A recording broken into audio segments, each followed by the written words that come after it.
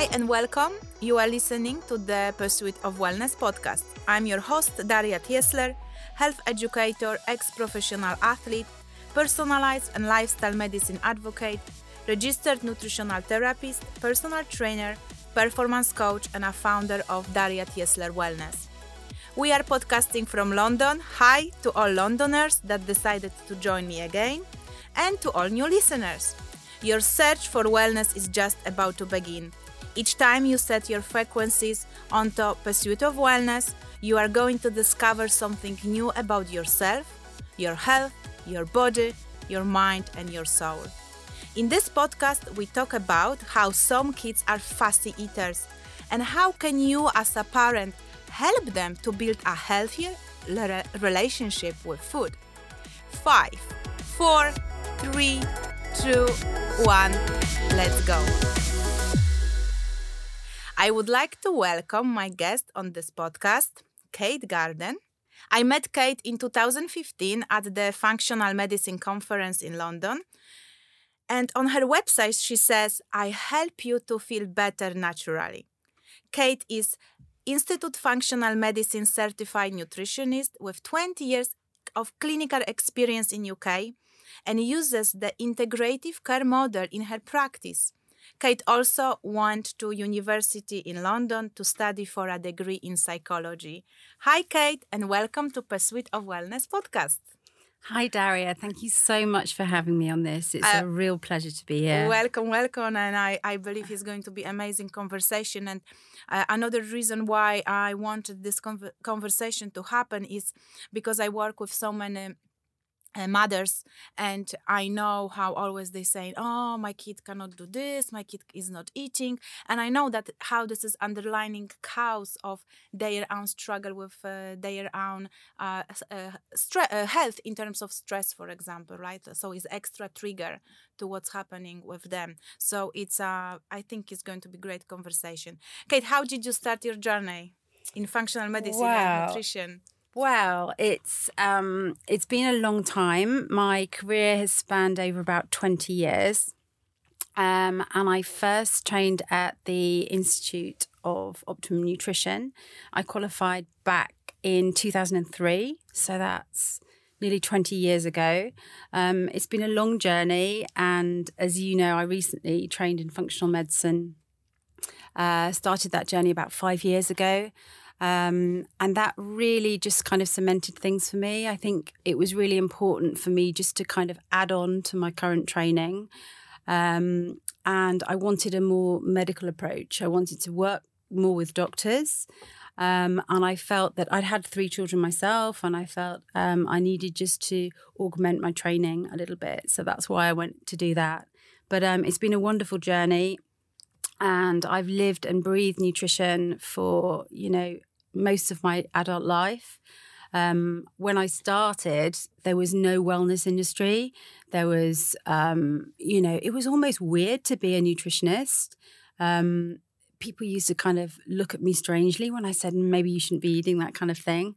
I think the wellness industry has just massively exploded, as you know, in the last kind of 5 to 7 years, but it didn't used to be like this. And when I first trained, it was a very different picture. There wasn't health food shops like we know them today. No Planet Organic, no Whole Foods. There were just little health food shops on street corners that smelt a bit strange sometimes. So it's been a really great experience, and I totally love what I do. Right, this is a beautiful story, and I also know that you have psychology degree in psychology, or how does it work? Yeah, so my first degree was in psychology. I did that here in London, and after doing that, I didn't really know what to do, so I worked in the music industry for a short while, and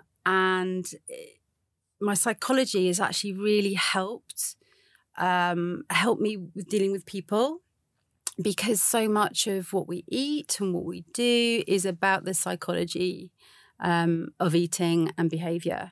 And I think it's really helped to understand the psychology. It certainly helped me in my career.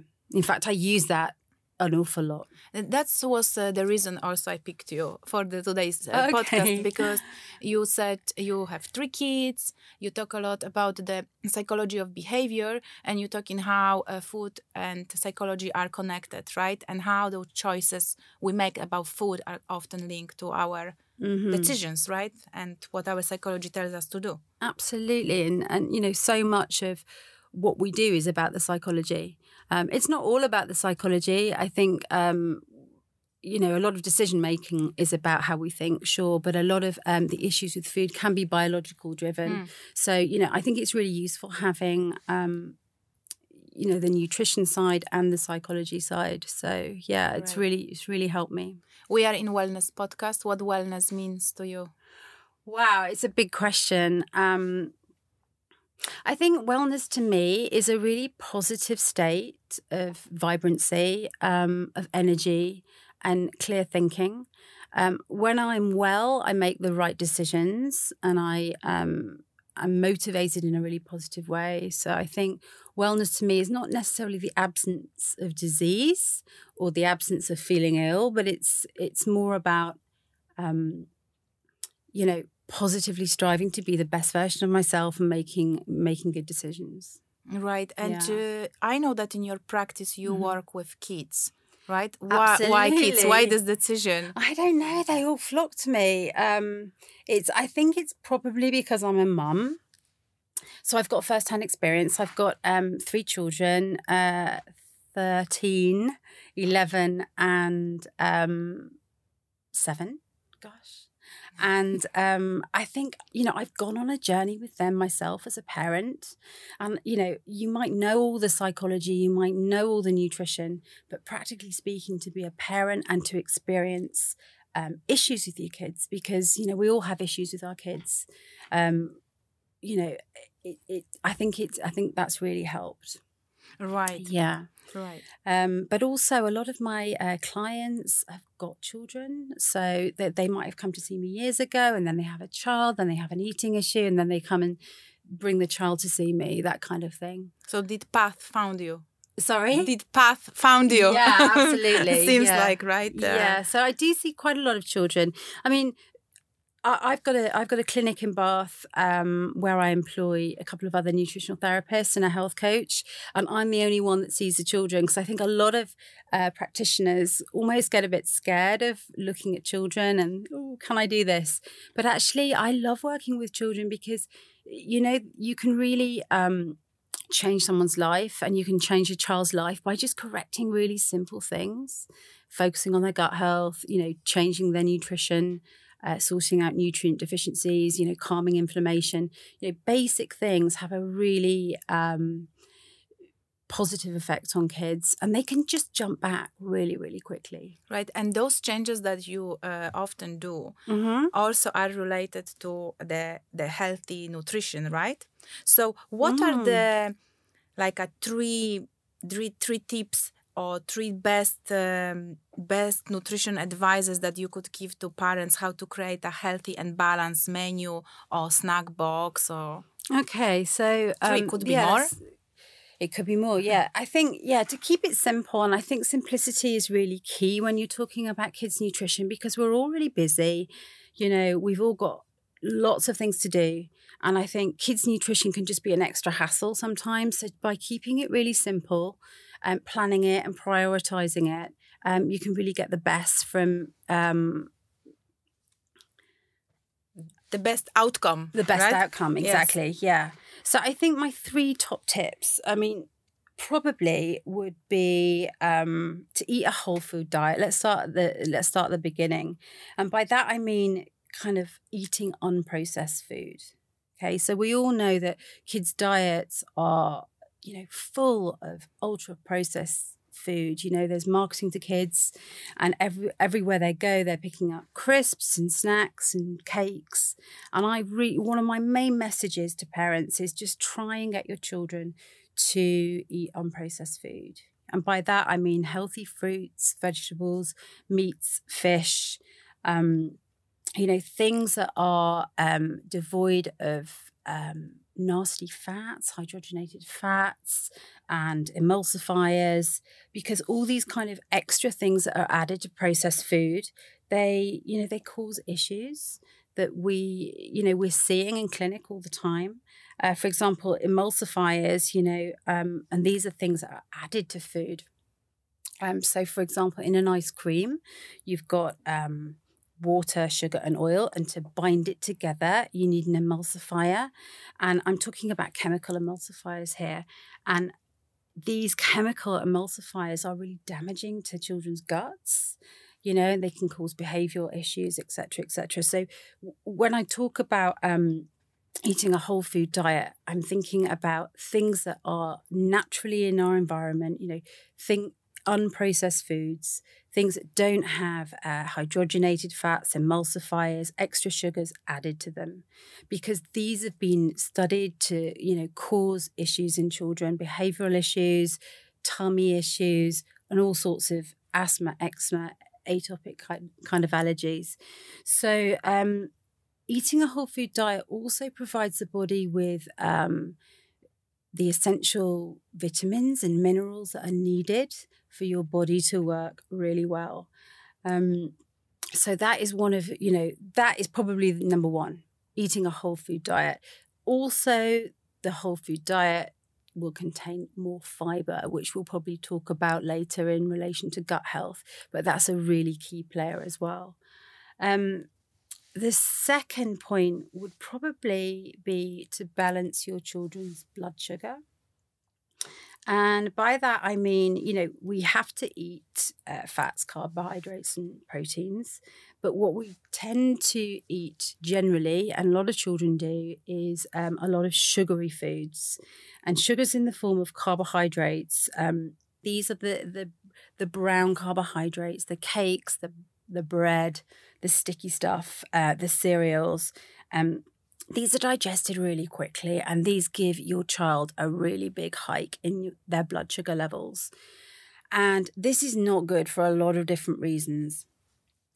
So what we need to try and do is balance our children's blood sugar by, if we're going to eat those foods, we put some protein or we put some fat with it.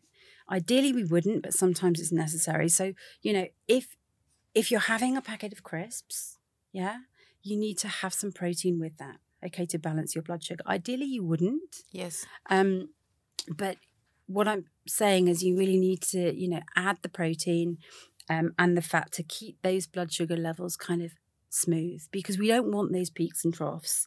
And I think that a lot of behavioral issues in children and a lot of hyperactivity and mood issues and concentration issues are due to imbalanced blood sugar levels. So just keeping that blood sugar stable, having 3 decent meals a day, 2 protein-based snacks if possible, and just making sure that they're not having lots of sugary drinks in the meantime that are going to spike the blood sugar too.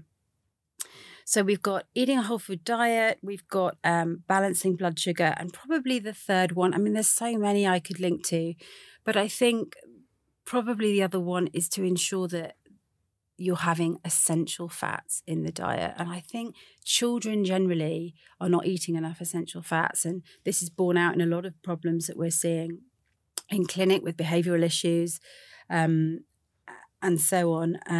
So, your brain is 60% fat. Fat is an essential component of your diet. We tend to be fat phobic and we mustn't be really. We need to have those. And what I'm talking about are essential fats, and these are the omega-3 fatty acids, and these are really important. These can't be made by the body.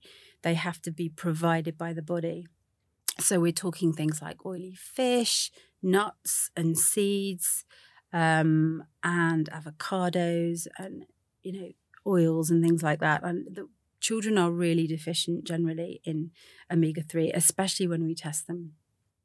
So I'd say that, they're so crucial for memory and learning. And, that's probably what we'll come on to later when we think about a supplement. But I think to ensure essential fats are in the diet and really aim to get those into the diet is really key. Kate, you touched lots of great stuff here. I think explaining what are complex carbohydrates was very important, right? Mm-hmm. It's not something that is processed. I think now we know what is omega-3 that is essential, where parents can find this. And my question would be, you mentioned a little bit about child growth development in regards the omega-3 fatty acids, right? But what role sleep has for kids' development, right? How is important? Oh, sleep. Sleep is so essential. Absolutely.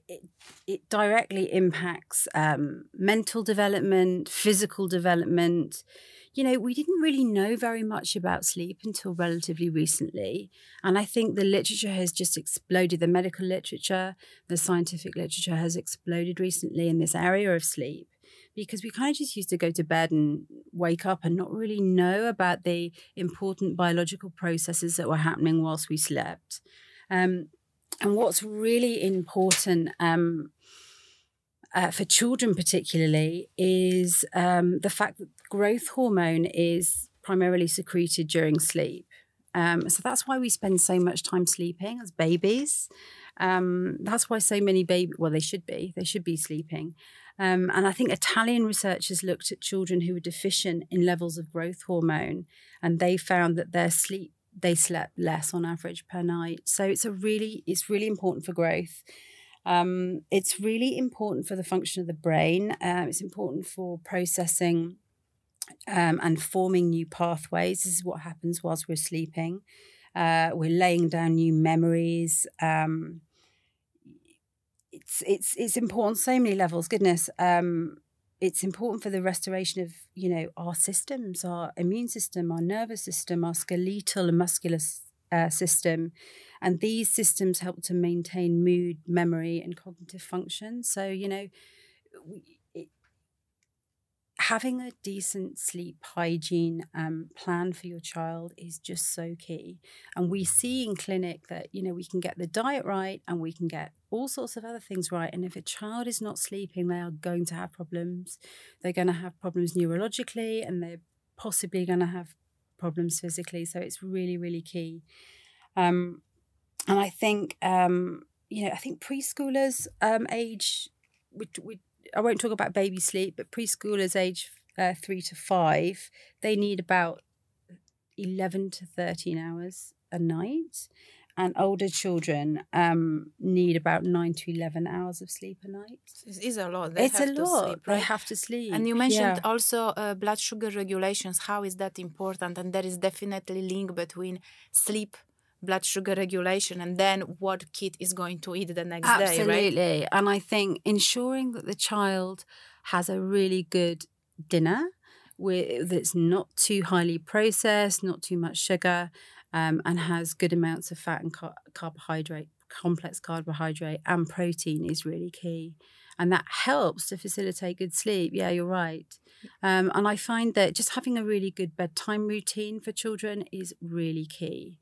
Sometimes children are scared of sleep. They're scared of the dark, so it's about making sure that they're in an environment that they feel safe, a very familiar environment.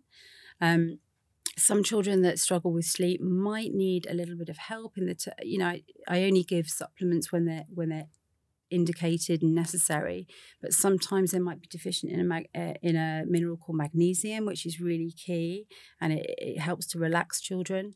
So sometimes a magnesium drink before they sleep might help.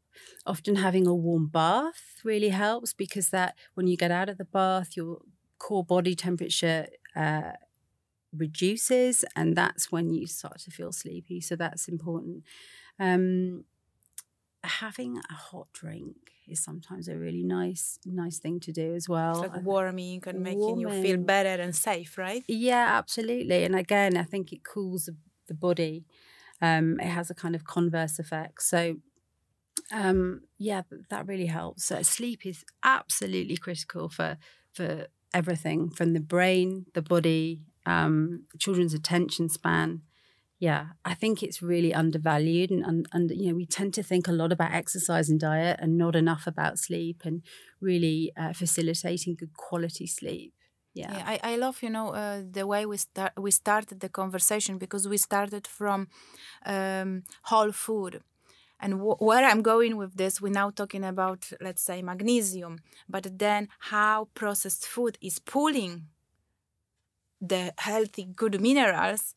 It's very important. It's just true and reality, right? So if we are able to improve kids' diet and give them whole food instead of processed one, we already going to also improve the blood sugar regulation, the sleep, right? So those things overlapping. There is nothing what is first or what is second, right? They interconnected.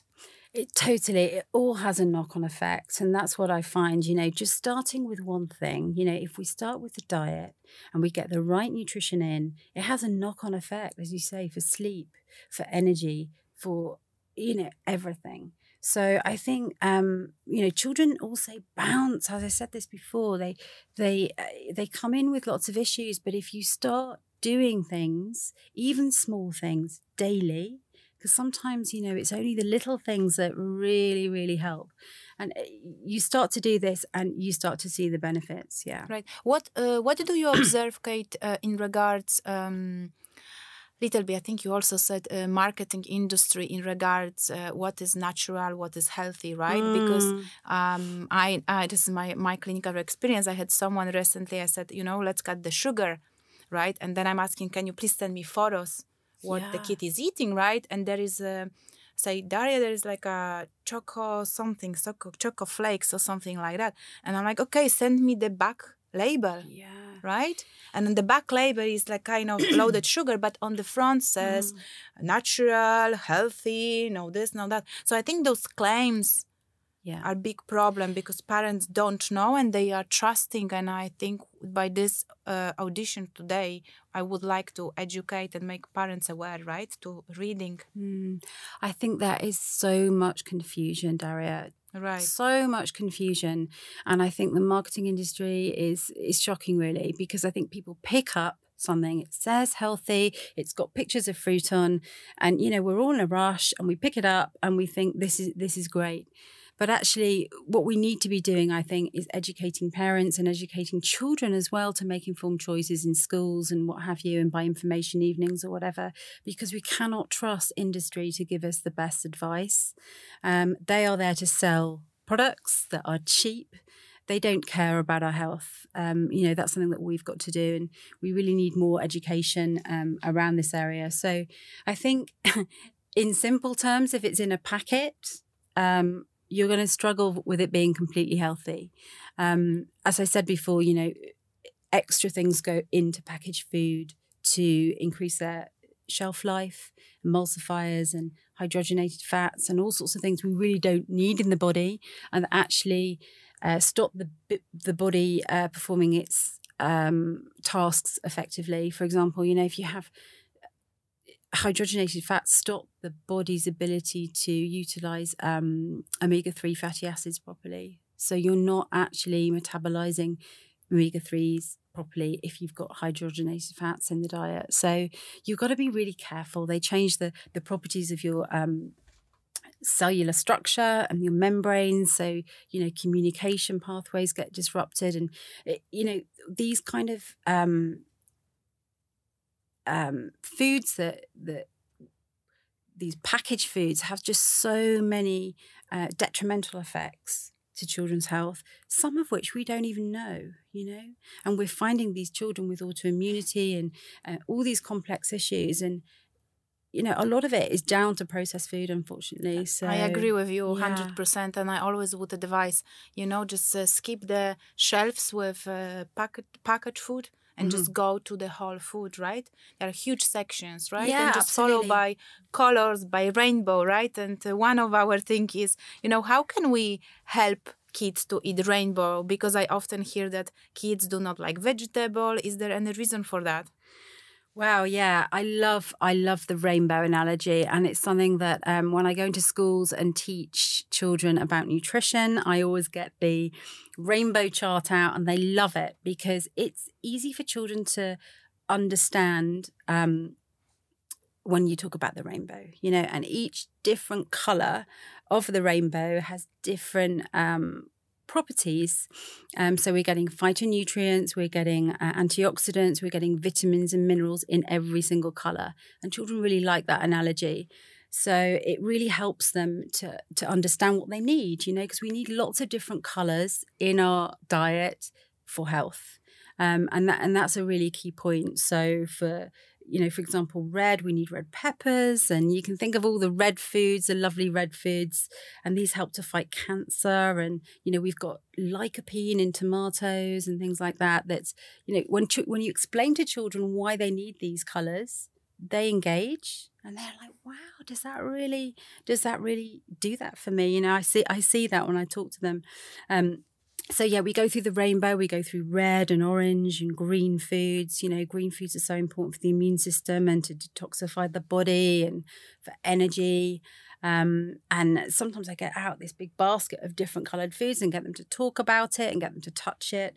And I think, that's really key, having a good analogy. I mean, I have on my wall in my kitchen a rainbow chart. And my 7-year-old, my boys were not really interested in this anymore, but my 7-year-old likes to tick off, I've had berries for breakfast, so I've had my purple quota for the day, I've had bananas, so I've had my yellow, and she likes to see, I don't often encourage that, but I think that's her way of, ticking the boxes. And I think you mentioned something about picky eaters then in the question. Once again. Did you ask something about picky eaters in the question? Yes, then? that was one of the questions, right? Was why kids are fussy about food, but also why do you think they are struggling with eating vegetables, right? Because they struggling to eat rainbow. That's what I often hear from parents, right? It's like, can you give some vegetables? Like, oh yeah, they only eating carrot, right? And like in carrot is the main. I think some vegetables have got strong taste and some of them are quite bland as well. And I think it's how we cook them is really key.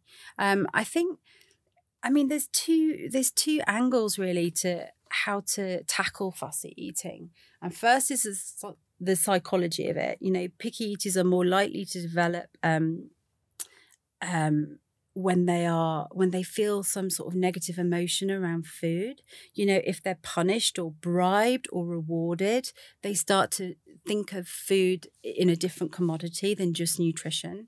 So I think we've got to be very careful with our the words we use around children and food. And I think we've got to encourage lightly and not, and not force them in any way and not bribe them. I mean, I think that there's a lot of bribing that goes on. If you do that well, and I'll give you a sweet. I don't think that's really helpful.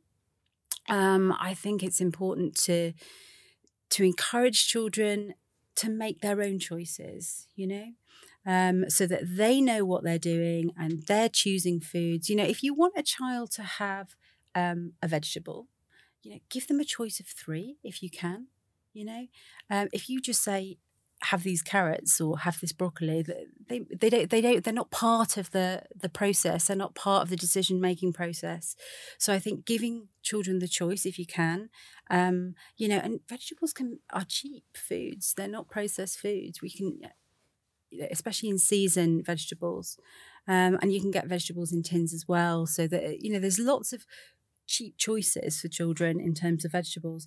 I think we have to role model what we want our children to do. Okay, so if we're going about, I'm smiling here because I love what you say. Right, we want our kids to eat better. Yeah, so but how eat better. They are just modeling us. Absolutely, right. So if we don't change our habits, please don't accept kids to do the other way. Exactly, children look at everything we do, everything we say, and they are just little sponges. They are picking up on absolutely everything that we do, and food is no exception.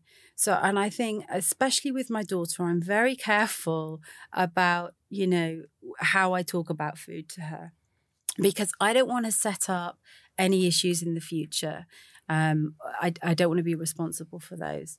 So I feel that the messaging that we give children in early life is really key. Not talking about going on a diet and if we're losing weight and all this kind of thing. It's tricky, but we've got to be just mindful of it. I think with children, we have to just set the best example. And if we want them to eat a healthy breakfast, we got to create the conditions for them to have that healthy breakfast. So sit down at the table, take 10 minutes to have breakfast.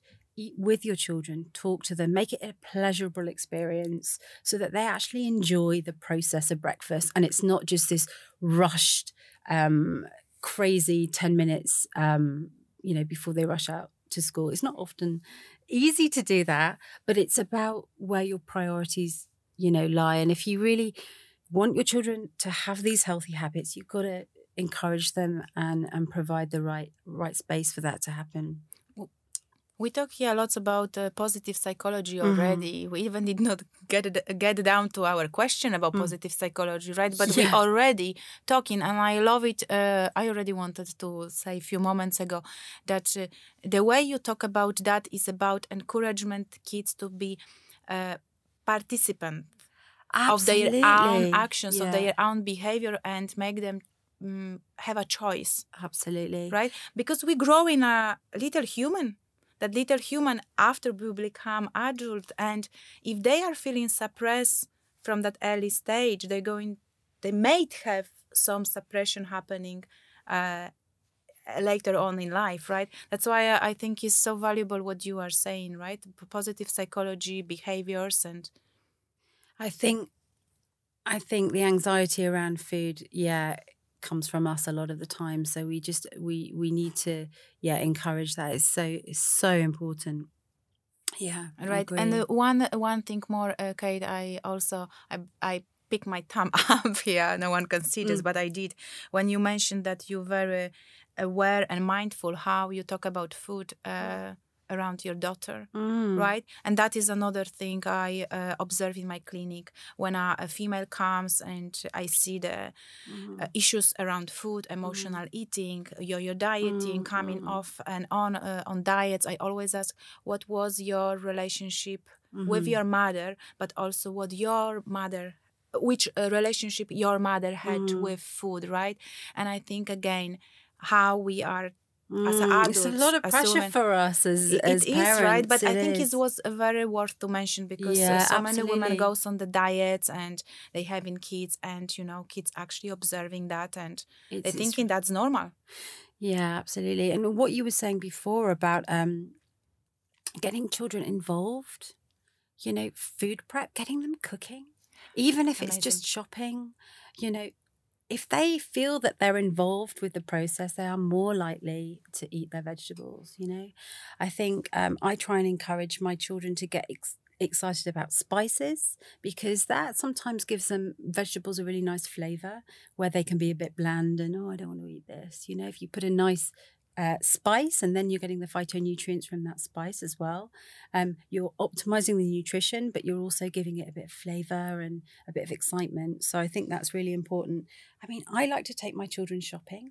I like them, especially when they were younger, I like to get them to actually feel the fruits and the vegetables and, do you want to try this one? Do you want to, what do you think about this one? Do you fancy this one? So they're getting engaged at a young age to notice real food, and they're not just blinded by the cereal aisle, which is, I try and avoid that if possible. Yeah, real food, whole food. There are different ways we could talk about that, but I think you explained very well what we mean, right? So I think we've talked about the psychology of fussy eating, but I think there's a few other points about the biology of fussy eating as well. And I think, if a child has had early feeding difficulties, for example, or cleft palate, or they've struggled with food, that can kind of set the stage for issues with fussy eating. Possibly the late introduction of lumpy foods, children need to kind of start to learn to masticate and eat lumpy foods from about when they learn to wean. And I think there has been a tendency in the past to just give children pureed food. And I think because it's easier sometimes, isn't it? Yes, it is. Because I do that. But I found that if they have a late introduction to these lumpy foods, sometimes they can have eating issues as well. So that's one key point. Also, not being hungry. I mean, a lot of children graze throughout the day. So they tend to find that they can be fussy at meal times because they're not actually hungry. And sometimes letting your child get really hungry and, oh, when's dinner ready? You know, it's annoying, but it's important to for them to have those proper hunger cues, you know, because our hormonal our hunger cues are regulated by hormones leptin and ghrelin, and it's important that we don't mess with them by constantly feeding children, you know, and giving them lots and lots of snacks, you know. So I think that it's a habit forming thing. The other thing is I find in clinic a lot that children that come into clinic that have stomach issues or that, you know, they're always complaining of a sore tummy, they tend to be the fussy eaters. And it's really about diving deep into what the issue is. Is it a food intolerance? Is it a food sensitivity? Is a child fussy because actually they're sensitive to these foods? Is a child fussy because they've got bacteria issues in their tummy? They've got gut infections, yeast issues, dysbiosis, you know, imbalance of gut bacteria or particular parasites. You know, this is when stool testing comes into its own, and that's what I do in clinic. You know, children that have sore tummies or they've got inflammatory bowel disease do tend to be more fussy eaters. So the other thing is mineral deficiencies. If a child is low in zinc or has a zinc deficiency, they tend to be a fussy eater. So just by correcting that mineral imbalance can really open them up to new tastes and a better sensory experience with food. So that's one thing I always test in clinic. Right. So you would actually suggest for parents to go to clinician and that they have this assessment, and then they see if, for example, there is a deficiency of zinc, and then you would give a zinc as a supplement, or you're looking at the zinc in food? I always go food first with children, always go food first. Sometimes it's necessary to give a child a supplement, but usually that's for a short time to correct an imbalance. So, for example, I might see an anemic child and we might need to give them an iron supplement or you know, possibly a zinc supplement, but usually we always go with food first.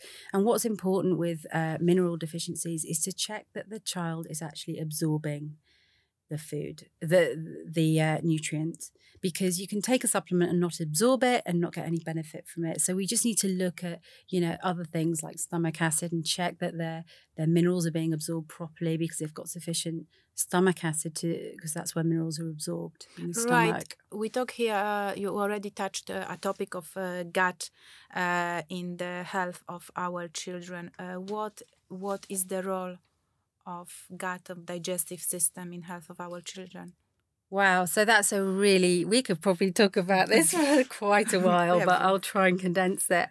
The gut is a really key organ in our children's health. And, you know, over the last 15 years or so, medical and scientific literature has just exploded in this area, as I'm sure you're aware. So the gut has multiple functions. And it has structural and mechanical functions. So primarily we digest and absorb our food in the gastrointestinal system. It excretes waste. 70% of our immune system is located in the gut and around the gut. So it's a huge area for immune regulation. And probably one of the most important things is the fact that it houses our trillions of bacteria that we know, that otherwise known really as our microbiome. So it's our microbiome. It's almost like a separate organ. We've coming. I like that. It's separate organ. I haven't thought about that way, I think. But it almost is. And the amount of science that is coming out about how we are more microbial than we are human, and how the gut influences so many chronic diseases. It's just really phenomenal. And the gut bacteria in its own right helps to digest our food. It regulates immunity. It programs the immune system, protects against other bacteria. It manufactures vitamins like B12 and B1 and B2, I think, vitamin K. I mean, there's a huge link between the nervous system and the gut. And I often find in clinic that anxious children need a lot of gut work because various neurotransmitters and chemical messengers are produced in the gut. I think 70 to 90% of our serotonin is produced in our gut, our happy hormone. But not just that, Lactobacillus species, which is a bacteria produces something called acetylcholine.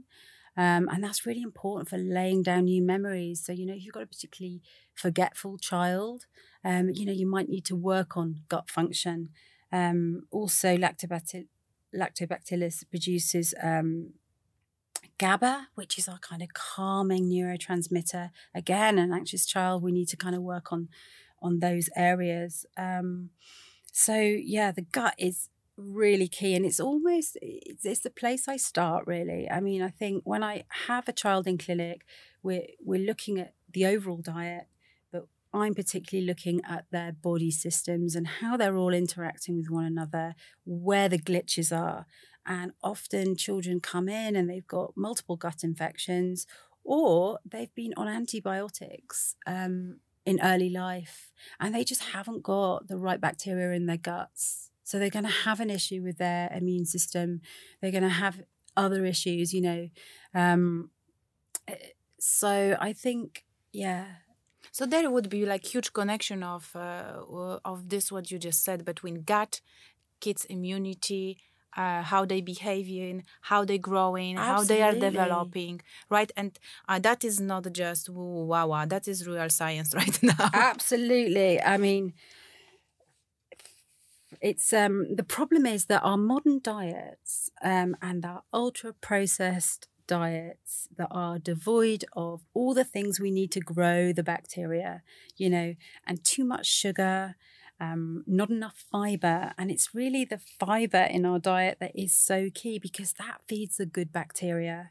And gut bugs in our microbiome feed off the fiber, and the gut bacteria eats the fermented fiber in our GI tract, and it produces something called short chain fatty acids. And these particular chemicals they have a host of benefits, and they lower kind of inflammation in the body, and inflammation is a key driver of lots of chronic diseases. And I think it's really key in children to make sure that their inflammatory load is low, because we've seen studies that if they have high inflammation in children, I think there's a study that looked at 9-year-olds, that they are at higher risk for depression and anxiety as adults. So it's really an important time childhood to really sort out the gut bacteria, get a check on inflammation, and make sure that, they have a robust gut, because it affects so many different things. I talked about butyrate, and butyrate is a short-chain fatty acid, and it's really important for feeding the colon cells, and it's a main energy source for our colon cells, our colonocytes. And most cells use sugar as a main fuel source, but colon cells use something called butyrate, and this is produced from the fiber in our diet, which is why we really need to keep pushing for the fruit and the vegetables, and make sure that they have whole grains as well. I think it's important for children to have whole grains. I think there's been a move away from whole grains recently, with people going gluten-free and grain-free and all sorts of, but I think whole grains can be a really healthy source of vitamin B's, right? On the whole grains, magnesium, zinc, all what we're talking about. Yeah, and I think making sure that they have enough fiber it's important for a lot of reasons. Moving waste through the GI tract, but really to feed our gut bacteria, that's really key. And a happy gut essentially is a happy child. So that's what we're aiming for in all this. We're aiming for balanced, happy children. And as parents, we've got a huge job really we can do so many things with our kids to protect them and give them the right emotional stability. But really, the nutrition is really key, because that's something that we need to give them every day, consistently, the right messages, but the right raw materials. Because let's face it, nutrition builds brains, it builds bodies, it creates neurotransmitters, it creates hormones. Every single thing in your body is from nutrition. So getting it right early on, really helps help children to have a good relationship with food, but also helps to build them. And it is helping to build a healthy society. Absolutely. Right? Because our kids one day are going to grow. They're going to be adults. So if we have happy kids, we're going to have a happy society. It's all about the nutrition. Right. I agree with you, right? We're often forgetting about cofactors, coenzymes, and everything that is moving our biochemistry, and actually minerals and micronutrients and phytonutrients. They are moving our systems. So important, absolutely. And I think our soils have become so depleted. Our food quality, even the fruit and vegetables that we've got in the supermarket, they are not as nutrient dense as they used to be. So orange is not orange anymore, no. Right? There's not enough vitamin C. So we've got to pay even more attention to, how to get those nutrients in, and making sure that, children aren't eating in a stressful environment as well, because that's going to limit their ability to absorb some of these nutrients. Right. Kate, we talk about supplements a bit. There was zinc, was omega-3, magnesium, a very important one. But there is one supplement that you could recommend for a kid. And if it is one, which one would it be and why? Okay, well, I think it would probably have to be the omega-3 fatty acids, because that's where the most research has been on in terms of, it's very individualized. When I see a child in clinic, it might not be an omega-3 fat they need. It might be a probiotic they need, or it might be some digestive support, or it might be zinc, or it might be iron or something else. But I think generically, if we're talking about general nutrition, probably we are so devoid of essential fats in our diet. I'd probably go for an omega-3 fatty acid, and that's, as we touched upon before, is going to help sleep quality and possibly reduce the inflammatory load of the body. So children that come in with eczema, asthma, we often find that they're really low in essential fats, and by just correcting that imbalance has systemic effects on their health. And it's because it is essential fatty acids, our body cannot produce it. Absolutely. Therefore, we need coming from outside. It really does need to come from the diet. There are some continue. Yes, fats are just so important on every level, but particularly for the structure of all your cells. Every membrane of every cell is a fatty membrane. So just making sure that we're getting the right fats into the diet has huge implications for cell signaling and needed for the structure and nerves of the brain cells. Yeah. What I love, Kate, what you just said, right, is about the function of the cell. And that's what we always looking at, right? Absolutely. The function of the cell, because at the end of the day, if cell works well, the rest of the tissues, systems, organ, they're going to function. And that's what we're trying to improve, right? Exactly. We're trying to improve the signaling between the cells, and essential fatty acids have a really important job with that. They transport substances in and out of cells. They transport information in and out of cells, and they actually regulate your gene activity, either up-regulating your genes or down-regulating them. So, they have a huge job, and we probably don't give them enough credit. And fats also provide a source of energy, and they're a source of other nutrients as well, like vitamin A, D, E and K. So yeah, that would be my one recommendation. I agree with you. And once the whole foods is in place, it's much easier to get the other nutrients. Okay, we are in winter. And I know that many kids are getting this seasonal colds and flus. And I do personally think that it's not a bad thing because our immune system is getting chance to work, right? But I think maybe sometimes it's too many colds and flus all day. It's like 3 weeks, little break, and then child gets again flu. There are any tips from Kate how to strengthen immune system? Well, it for goes child? back to everything that we've been talking about today, Daria. Everything. Really, to strengthen the immune system, you need to start with the food and you need to work with the gut, because our immune system is located in our gut, and that's really where we have the leverage. So everything we've talked about before, and getting the kefir in, getting the probiotic foods in and the prebiotic foods in. You could probably give your child a supplement if you wanted to, but I really prefer to go with whole foods. The other thing, over winter, we tend to be low in this country in vitamin D, and that's a really key player for children's immunity. I think the government recommend children between 1 and 4 should be given a daily supplement of about 10 milligrams of vitamin D. And for vitamin D to work properly, you need calcium, magnesium, so it's all comes interlinked. again in a whole food, right? Vitamin Absolutely. D, not as such. We So, get vitamin D is really made by the action of cholesterol on the skin. So you really get it from sunlight, but you can get a little bit in oily fish, and it's needed to keep bones and teeth and skin healthy. So it's a really key player. So I'm always saying to parents, be mindful of the sun in summer. Don't automatically put sun cream on, because you really need your children to activate vitamin D on their skin, because vitamin D is a really important immune supplement or nutrient. Kate, how can we hear about you? How can we find you? Well, my clinic is based in Bath, and I'm the only one that does children there. And I've also got a London clinic as well that I come to fortnightly, sometimes weekly.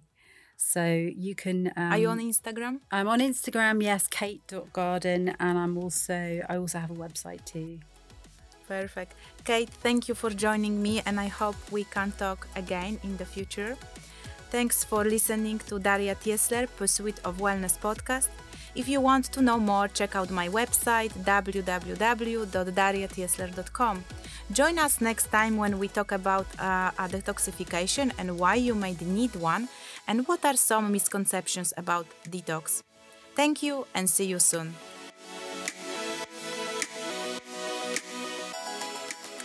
This podcast intends to optimize your health and well-being and does not substitute medical advice. This podcast does not intend to sell, and I do not get any profits from sales.